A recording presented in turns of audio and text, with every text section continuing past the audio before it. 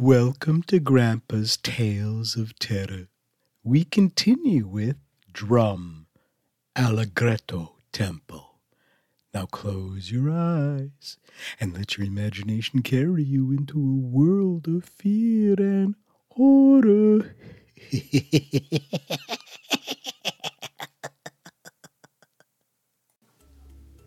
Opening back up his laptop, Samuel looked again. The picture looked like a drawing one would see in a book, such as the Bible, drawn by a monk. It was the box, and beside it the flute, drum, and mallet. He deleted the email and blocked the sender, not knowing who it was. He poured himself a scotch to calm himself. What was going on? A couple of days later, while he was paying bills and sorting receipts, there was a knock at the store's door.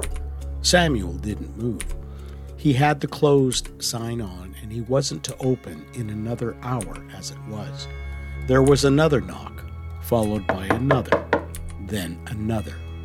Whoever this was, thought Samuel, they were very persistent. Finally, one more knock, louder than the others, broke Samuel's patience. Going to the door, Samuel moved the blind aside to look at who was knocking. A tall man, very well dressed, carrying a briefcase and wearing a fedora, was standing there, looking around at the buildings.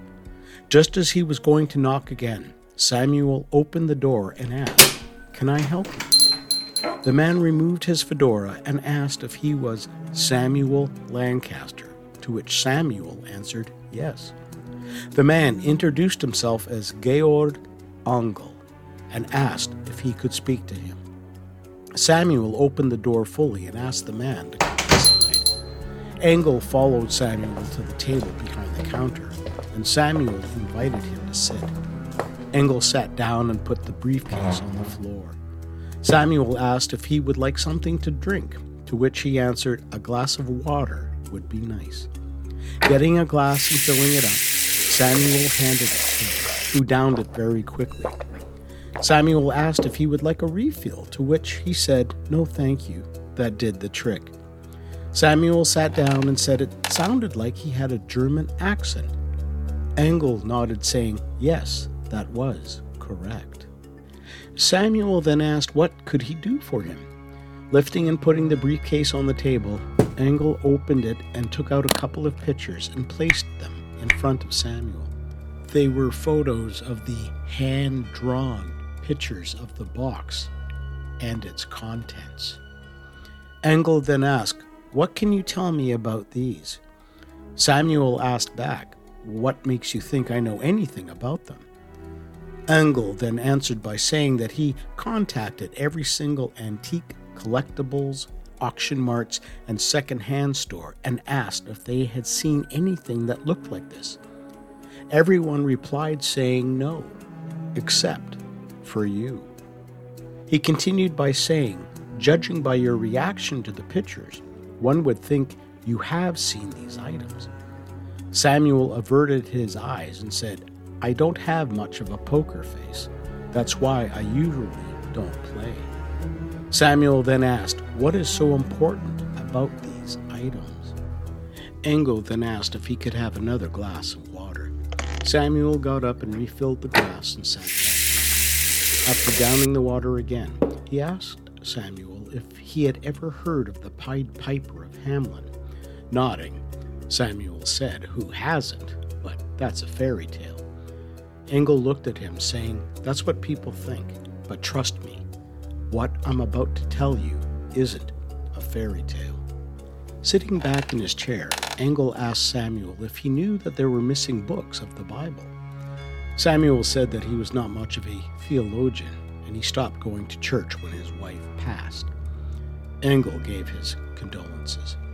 He continued by saying that the Dead Sea Scrolls, fragments, and other manuscripts were found in caves back in the late 1940s and early 1950s. He mentioned that it is quite a long story about them, so he was just going to give the Coles Notes version. In cave number 10, 2 ostraca, which is broken pieces of pottery, were found with writing on them plus an unknown symbol on a gray stone slab. Samuel sat there listening. Engel went on, saying something else was found, but was not mentioned in any books to the public, or that it had even been discovered, or what the symbol on the gray stone slab was. Samuel took the bait and asked him what was found. Engel told him it was another scroll, the writer unknown, telling how the flute and drum came into existence, and the describing of events that take place if played. A scroll that described the power of the flute and drum, the power of the devil. Samuel just looked at him with total disbelief. Engel sat forward in his chair and asked, "Did you not find out things about the items that cannot be explained?" Samuel nodded yes, then continued about how carbon dating could not place an age on the items, and how the mallet was inscribed in different languages, translating to drum of the devil. How the box and lock, which had disintegrated, was made in the 1200s. Engel said nothing for a moment and then told Samuel the other reason he knew that the box was here was because of the flies and the birds, which had made international news that someone was playing the instruments. Again, Samuel looked at him with disbelief and somewhat satirical asked, "The flies and birds were caused by the playing of the flute and drum?" Engel smiled and said, "I know that it is hard to believe, which is why I am leaving you this."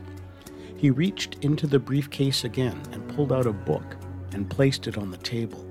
He implored Samuel to read it and told him that it was a translated copy of the scrolls, telling everything about how the instruments came to be and what happens if played.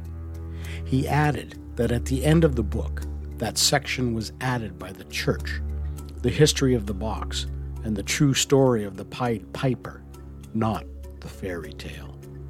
Samuel picked it up and agreed that he would read it. Closing the briefcase, Engel stood up and they both walked to the door. Samuel opened the door, but before Engel left, he asked Samuel not to waste time reading it, for time was of the essence, and asked him one more question. "Did you know that Lucifer was also the angel of music in heaven?" Samuel shook his head. Nodding, Engel donned his fedora and again stressed Samuel to read the book. Then he walked away. Samuel closed the door, poured himself a scotch, and began to read.